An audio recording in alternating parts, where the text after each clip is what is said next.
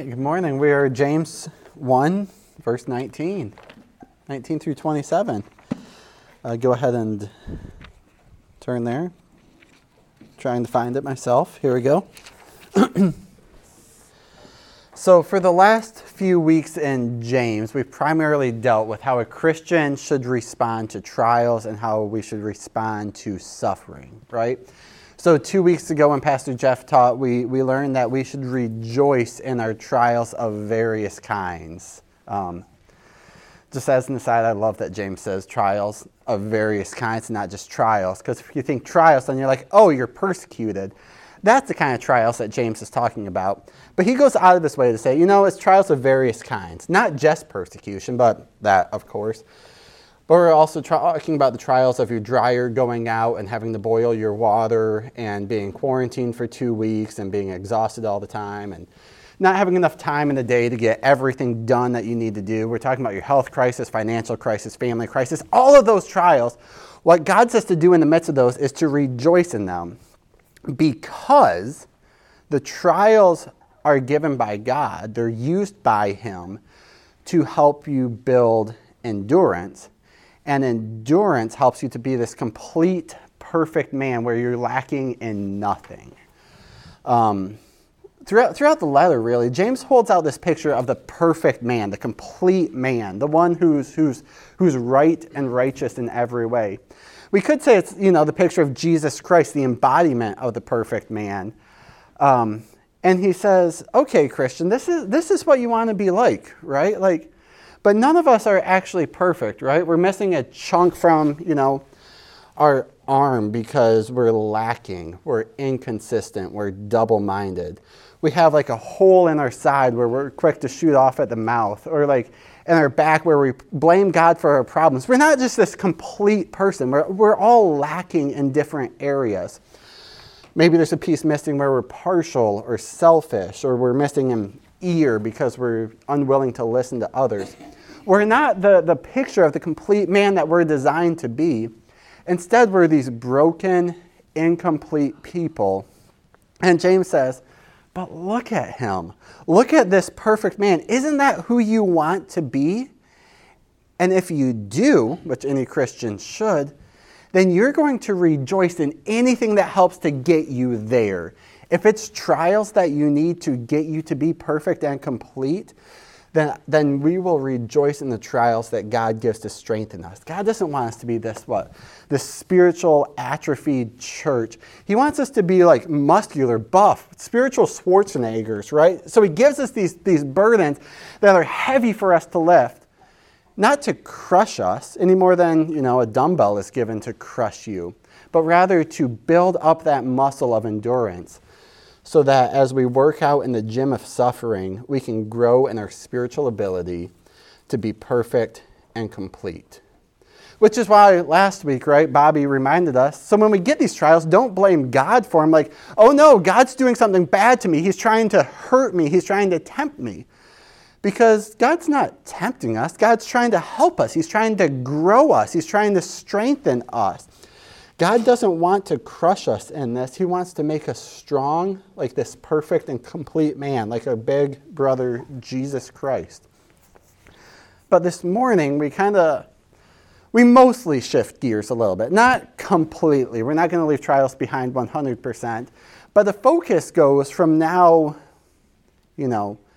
enduring trials with joy, to now the focus is how do you actually receive life through Jesus Christ? How do we become this perfect and complete man? One way is God strengthens us through trials. A second way, the primary way, I would say, is by receiving the word of life, or by receiving the scriptures. So really what we're talking about this morning is just what does it mean to be a Christian? It's fairly simple. Or what does it mean to live as this perfect and complete man? To live in wisdom and to live in righteousness and wholeness and perfection. When I say perfection, we hear that not the way that James says it. When we hear perfection, we say without stain or blemish, right? Being perfect. When James says perfect, he's talking about being whole or complete, not being, without any flaws whatsoever, but without these gaping holes in our lives where we're not like Jesus, where we sin still. We're not, perfect in that way, but we confess our sins. We repent. We turn back to Christ.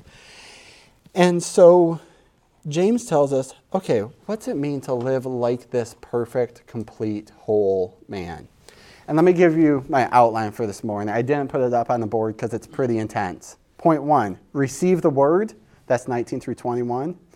Point 2, do the word. That's 22 through 27. Receive the word, do the word. Let me read this and we'll get into it. What? Yeah, that's intense. Is that too much? It's 6 words. Did I need less? Receive word, do word? Is that like receive gospel? Okay, let me read here and then we'll get into this morning. So I'm starting in James 1:19, reading through the end of the chapter. Know this, my beloved brothers. Let every person be quick to hear, slow to speak, and slow to anger. For the anger of man does not produce the righteousness of God. Therefore, put away all filthiness and rampant wickedness, and receive with meekness the implanted word, which is able to save your souls. But be doers of the word, and not hearers only, deceiving yourselves. For if anyone is a hearer of the word and not a doer, he's like a man who looks intently at his natural face in the mirror. For he looks at himself and goes away and at once forgets what he was like. But the one who looks into the perfect law, the law of liberty, and perseveres, being no hearer who forgets, but a doer who acts, he will be blessed in his doing. If anyone thinks he's religious and does not bridle his tongue, but deceives his heart, this person's religion is worthless. Religion that is pure and undefiled before God is this: to visit orphans and widows in their afflictions, and to keep oneself unstained from the world. So, I don't know about you. I'm going to assume this is true about you because it's true about me. But when I'm experiencing the trials that we talked about earlier in this chapter, 2 things about me go into overdrive: my mouth and my temper, right? It's like, I don't care what the situation is. If it's really minor, spilt milk. We don't even use dairy milk in our house. We use almond milk. It doesn't stink if it gets old. But spilt milk, my mouth and my temper go into overdrive. All the times we've had to visit the ER where there's, something significant happening, my gut reaction is to say, you know what? This is a wrong thing that's happening. This is not good. And therefore, I need to fix it. I'm the only one who can fix it.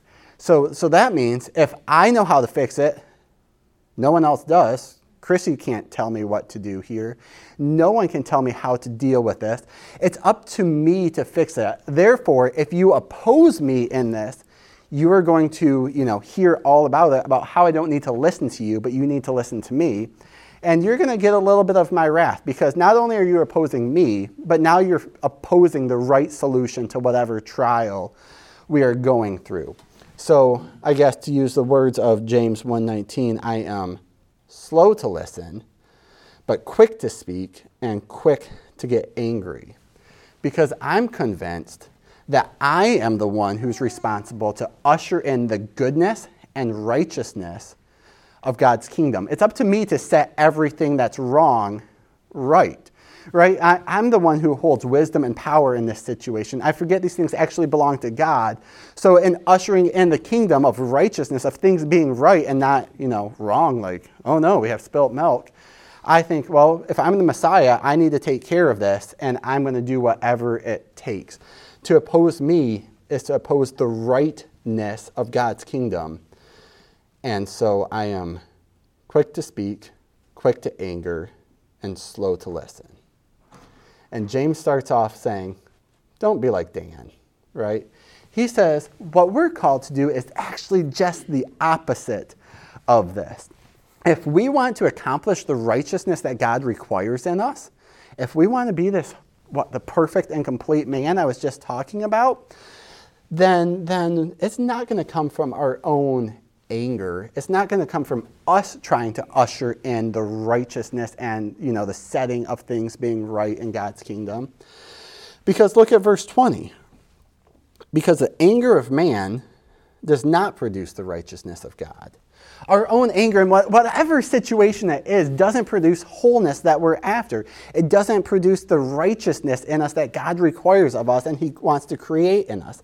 In fact, our anger, it goes into this whole category of verse 21 of filthiness and rampant wickedness. Therefore, the opening statement, it transitions us, and it makes a lot of sense, right? It's good general advice, but especially in trials. Let every person be quick to hear and slow to speak and slow to anger. Because if completeness, if Christ-likeness is what we're after, if that's what God requires, if being part of his kingdom is our goal, then our own anger is never going to get us there. It's going to work against us. So James says, take this sin, take all your other sins that are rampant, right, and to strip them off. The picture here is, so yesterday, every weekend now I have to spend the day outside, at least until it snows, to do all the yard work that should have been done, a few months ago, but we have a newborn and I'm lazy, so it's not done. I'm like, I'll do it in the evenings, but now, as of today, it gets dark at 3 in the afternoon, so there's no evenings to do stuff. So anyways, when I come in on a Saturday, to get cleaned up, to eat dinner and whatnot, I'm generally covered in something nasty.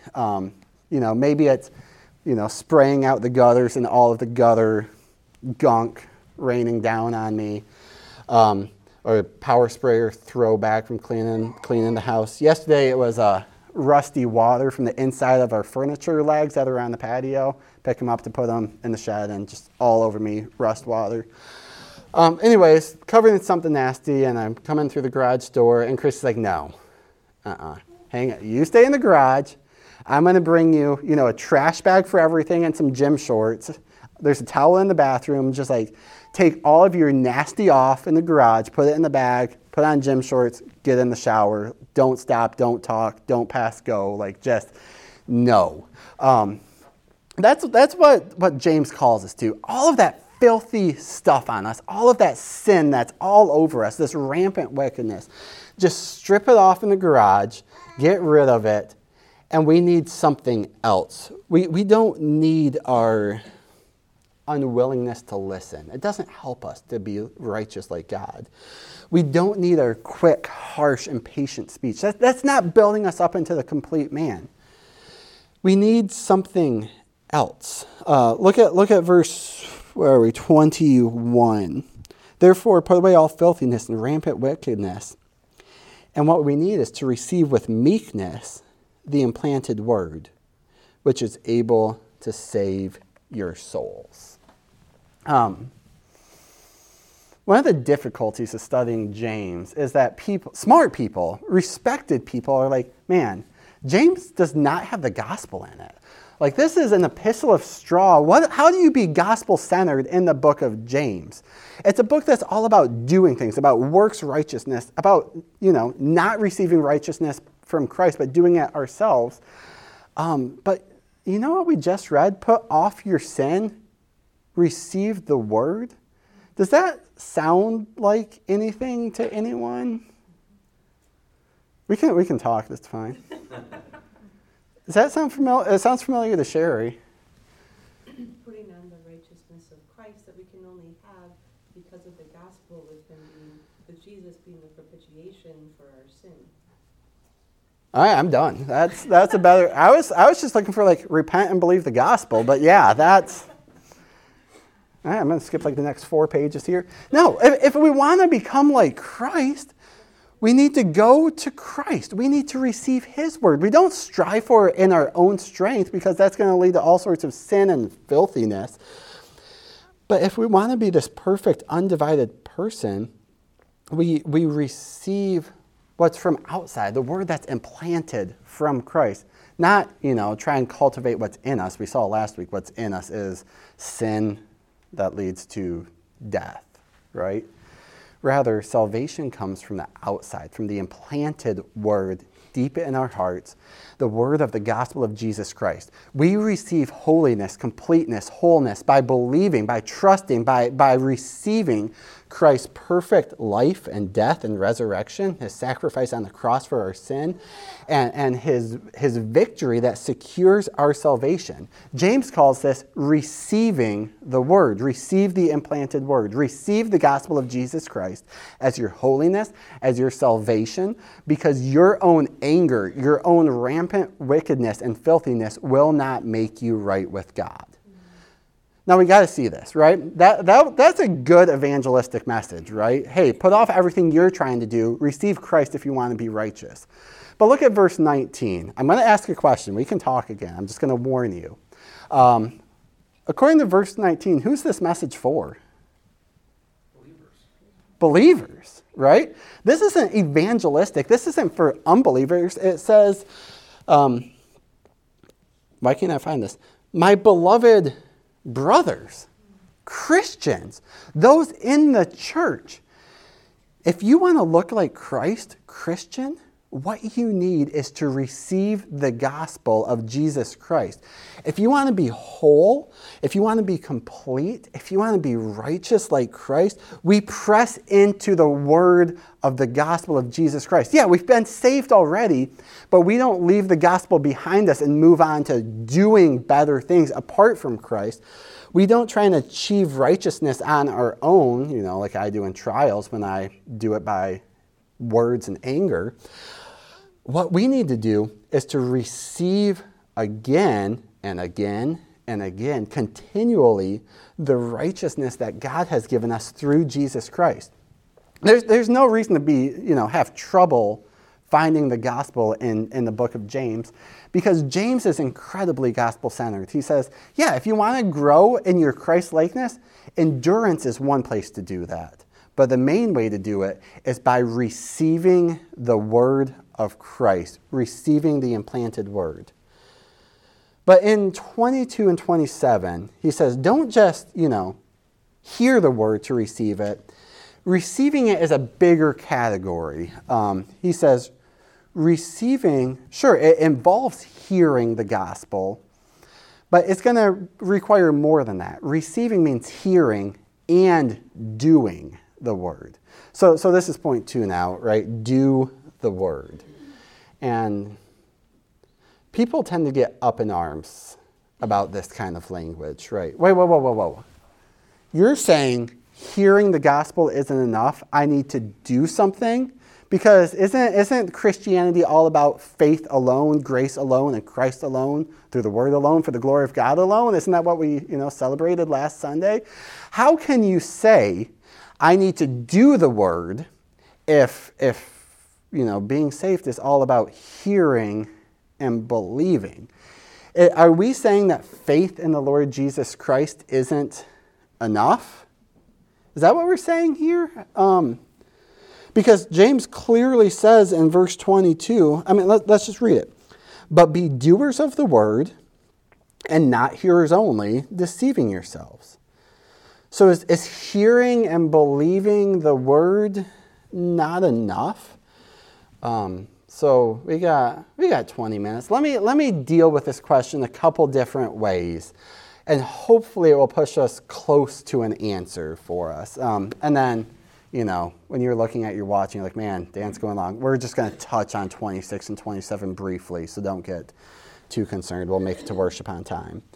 Because I'm convinced if we linger on this question of what does it actually mean to receive the word of God, then it will help clear up some of these misconceptions that we have in our mind. And just so we're aware, in I want to say 2 weeks, maybe it's 3 weeks after Thanksgiving, I don't know how the schedule falls, I get to teach an entire lesson on do James and Paul disagree? Well, I guess if I do a bad job today, Pastor Jeff teaches a lesson on do James and Paul disagree. So when we get to that, the faith and works passage in chapter 2, we'll get to deal with this a little bit more fully. So whatever I, just create a mess today, we get a chance to clean it back up. So there's more coming. That's all I'll say there. So let me put it this way. One pastor that I respect, he does not ever tell anyone to believe in the Lord Jesus Christ and you will be saved. It's biblical language. We all acknowledge that. But in our culture, it's almost meaningless language, right? Because through this American easy believism, we've gutted the phrase believe in Jesus Christ, right? We've so domesticated belief that it doesn't have any teeth anymore. Belief doesn't have a bite. The reason he does not say believe in Jesus is because we're surrounded by unconverted people who think they believe in Jesus. He writes this: drunks on the street say they believe. Unmarried couples sleeping together say they believe. Elderly people who haven't sought worship or fellowship for 40 years say they believe. All kinds of lukewarm, world-loving church attenders say they believe. The world abounds with millions of unconverted people who say they believe in Jesus Christ. So it does no good to tell these people to believe in the Lord Jesus. The phrase is empty. So I use different words to unpack what believe actually means. That is, he calls people to believe, but he uses words that actually still have a meaning to them. He uses different words that have teeth, that are true, that are biblical. And that book I just quoted, it was published in 1986. I wasn't around in 1986. And I'm sorry, I shouldn't have thrown that out there. This is how I feel in youth group all the time. Like, so in college, there was this book that came out, and they're like, yeah, we weren't alive when you were in college. Okay. I'm convinced things have gotten cloudier in our language of belief in the last 30-some years. That we have this minimalistic view of belief. That when we hear believe, we understand it to be what James calls just hearing, right? In verse 22. But what believe in the Bible is related to is receiving in verse 21. So hearing is a small part of receiving, but we need to do more than hear. We need to receive, which involves hearing and doing. That's probably slightly confusing. What I'm saying is that the receiving that James says in verse 21 doesn't fit with our 21st century American domesticated, non-demanding, cutesy hobby religion that we like to call belief in Jesus. This sort of cultural evangelicalism needs to understand what belief or receiving actually means. And so did James's audience, apparently, right? Things never really change, which is why he goes on and he says, let me define what it means to receive the gospel for you. I mean, look at verse 22 again. Be doers of the word and not hearers only, deceiving yourselves. I mean, if we wanted to sit here and talk about squishy churches that don't demand anything in belief, like, that would be fun. I could spend the next 25 minutes making fun of people. But it's not what the text demands of us, right? Because the text doesn't warn us, hey, watch out for false teachers who hear the word but never believe it. What does it tell us to watch out for? For self-deception, for deceiving ourselves. James says this is about us here. It's not about some other squishy churches out there. Listen, self-deception is a legitimate threat for all of us. We can sit under the word. We can hear the word. We can even acknowledge and enjoy the truthfulness of the word. But that doesn't equate with receiving the implanted word that's able to save your souls. That doesn't equate with believing the gospel. Or let me not beat around the bush. I'll just say it. By the grace of God, this church is a word-centered church, and we rejoice in that. We are gospel-centered. We love the Bible. We love hearing God speak to us through his word. We love hearing from God, knowing his word, studying his word, teaching his word, preaching his word, singing his word, talking about his word, praying his word. And all of that is good and healthy, and we should rejoice and praise God for it. Because sadly, this isn't true of every church. But because of that, there is a strong temptation for all of us to say, okay, that means I am a mature, growing Christian because I come to Sunday school and hear the word. Then I'm going to go to worship and hear the word. And tonight I'm going to come back to FDN and hear the word. Tomorrow, it's over now. If this was last week, I would go to women's Bible study and hear the word. And then on Wednesday, I'm going to community group, not only to hear the word, but to talk about the word as well. And we can be convinced that hearing is enough and fall into this trap of becoming this professional Bible hearer without ever letting the Bible do what it's meant to do in our lives. We can hear without ever doing what it says and then be convinced that we're actually receiving the word when really we're only hearing. And James calls this deceiving yourself. The Bible isn't here to give you like this sanctified entertainment, to scratch your itching curiosities about theology or Bible trivia, to give you something to listen to and think on. The Bible exists to exercise Christ's rule over you. It's like a governor set up by King Jesus to rule over your life, to have authority. It's your king. It's not your servant. And so we can be satisfied with simply hearing the word and agreeing with the word, but never actually doing the word.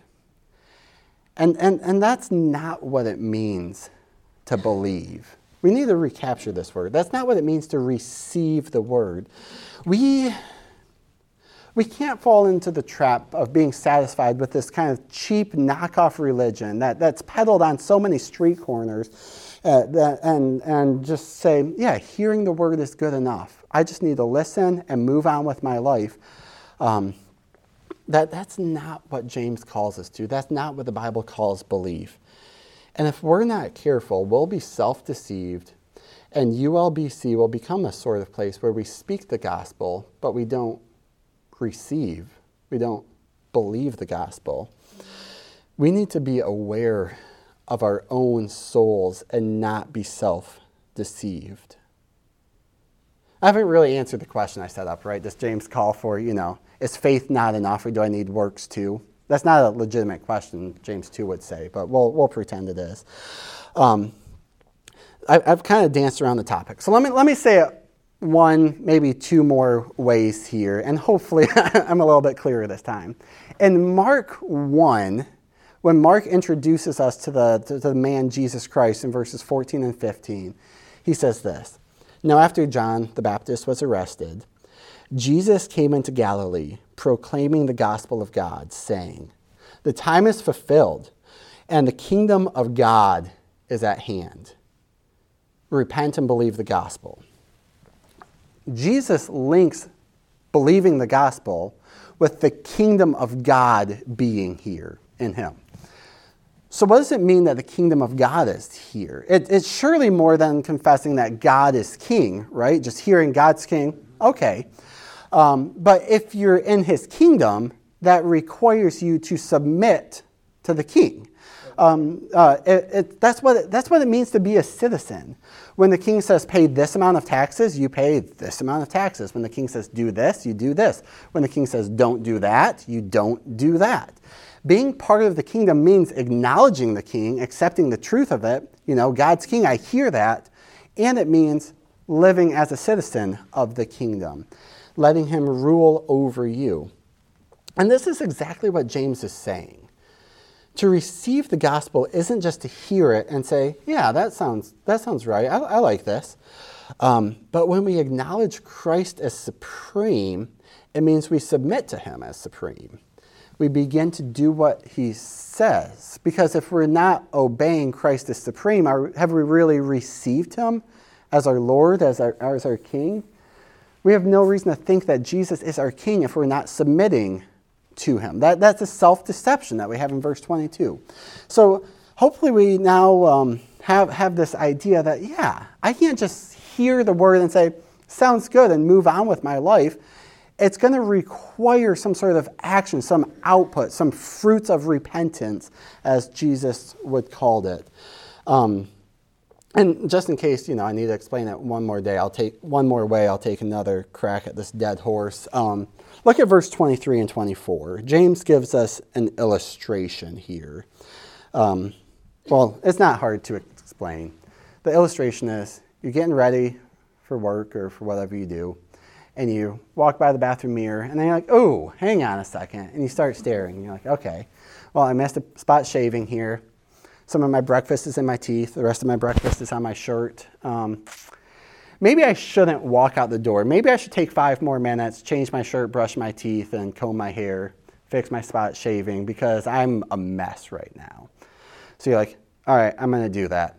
And then you hop in your car, and instead of, fixing yourself, you go off to work. I call that Tuesdays.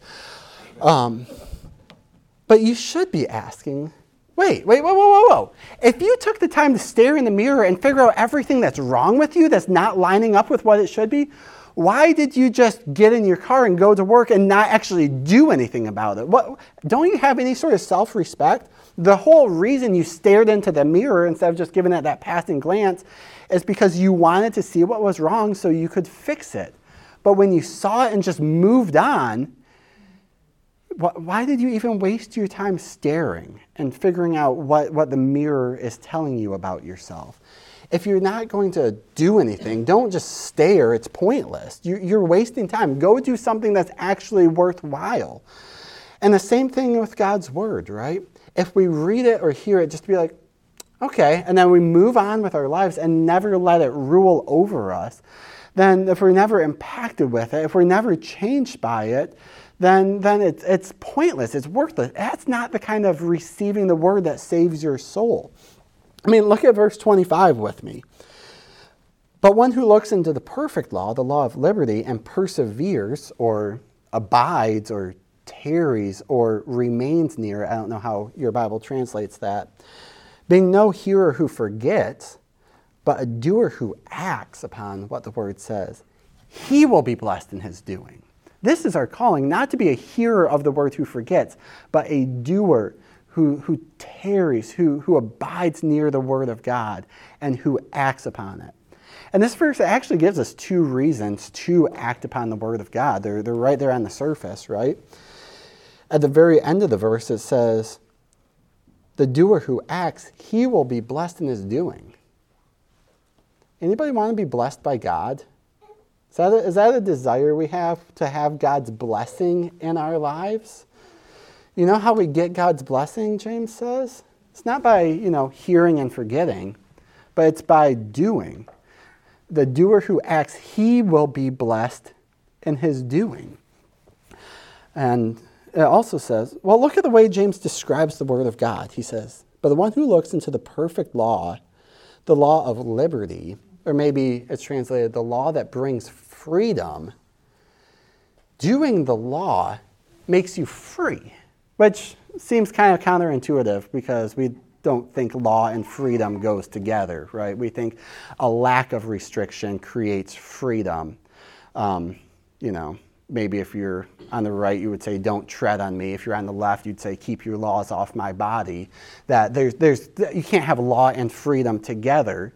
But James says, no, if we abide by this law, it's going to bring freedom into our lives. It's a law of liberty, which makes complete and total sense based on what we heard last week, right? That God's not interested in taking away good things from you.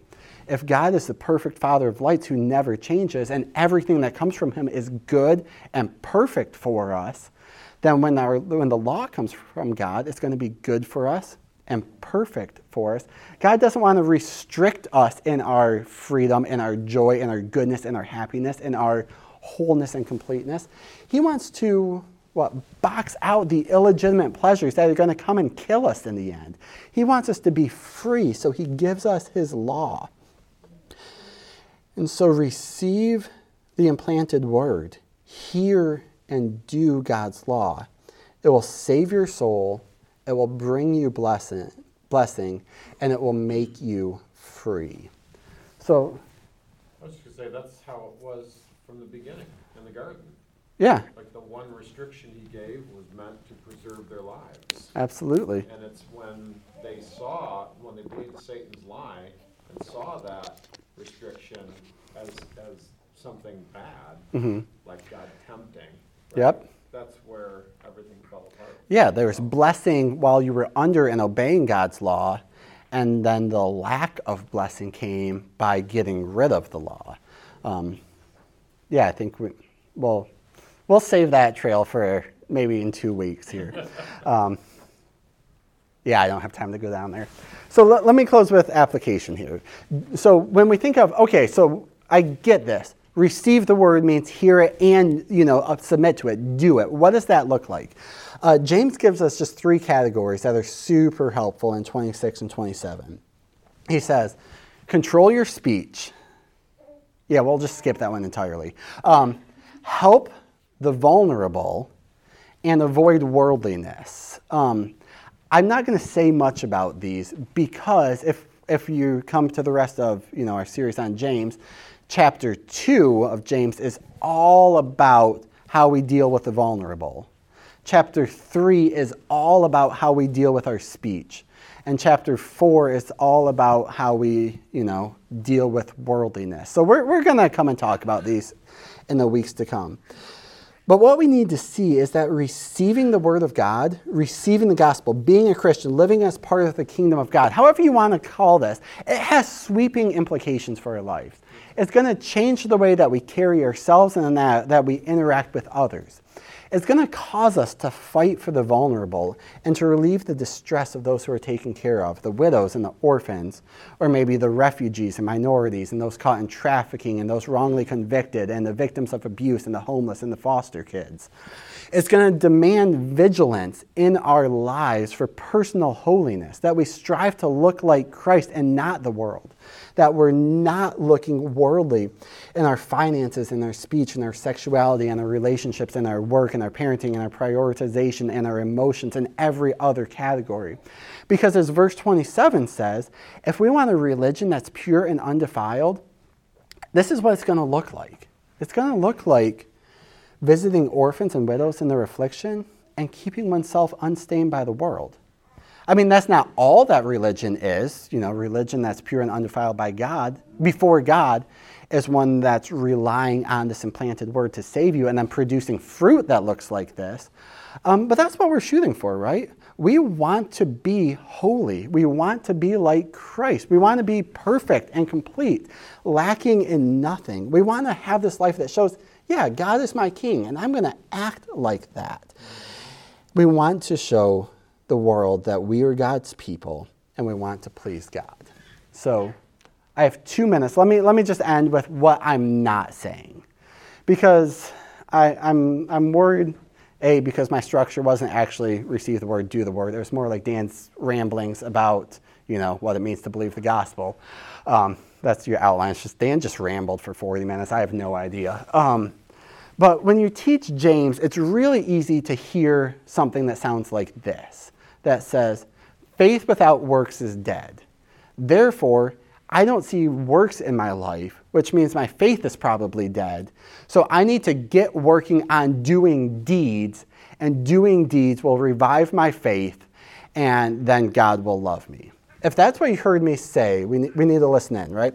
If you heard me say, I need to work hard at, being holy and helping the vulnerable so that God will receive me, otherwise he won't give me his gospel, I need to be, slow to anger, slow to speak, quick to listen, so that I can receive the gospel. Otherwise, it can't come to me. Then just forget the last 40 minutes, because that's not at all what James is teaching. That's the opposite of what James is teaching. It's not, okay, if your faith is dead, then do works and those revive your faith. We call that legalism, right? Because works don't save you. Works are the outcome of being saved. Rather, if you see a lack of works in your life, you know what we need to do? We need to receive with meekness the implanted word which is able to save your souls. And as that word lives within you, as it grows within you, it's going to come out in all different sorts of works. So speaking of, cleaning up my yard yesterday, this was a conclusion that now turned into an illustration, which is Sunday School Part 2. One of the biggest pains that I have is my oregano plant, because I was told, hey, oregano spreads. What you want to do is get a nursery pot, like the little plastic 2-gallon pots, plant the oregano in the pot, and then put the pot in the ground. That way the oregano won't spread, but it will stay constrained because, plastic doesn't decompose ever, and it will stay there. So I did that, And I don't know, my oregano's just like, I don't care. And it all over my garden. My entire garden's oregano now. And I'm like, man, I'm trying to clip this. I'm like, do I get a chainsaw, a weed whacker, lawnmower? Like, how do I deal with this? The oregano wasn't content to stay in just a little pot. It took over. And now it's growing all over the place. My roses are getting choked out, everything. When we receive the Word of God, it's not like it's just going to stay in this little belief category. It pushes out into every area of life and starts producing slowness of speech, slowness of anger, quickness to hear, caring for vulnerable, being unstained by the world. As you receive the Word, it brings life to you and starts producing these works. The warning James gives isn't, hey, you got to do things for God to love you. It's, hey, don't abort this process of God working in you halfway through. You need to have this full receiving, which allows you to submit to God and to do what He requires. And if we see our works, right, praise God for that. What do? The same thing James calls the brothers to in this text, to press into the Word of God, to press into the gospel, to receive this Word that is able to save your soul, because self-deception is real and dangerous. And we constantly need to be reminded that it's the gospel, not our own attempts, that lead us to be this perfect and complete man. All right, let me pray for us. Heavenly Father, we pray that you would help us, that you would give us your word, your gospel afresh, that we would hear it again and again and not be immune to it, inoculated to it, bored with it, thinking, I've done this, let me move on to something more important.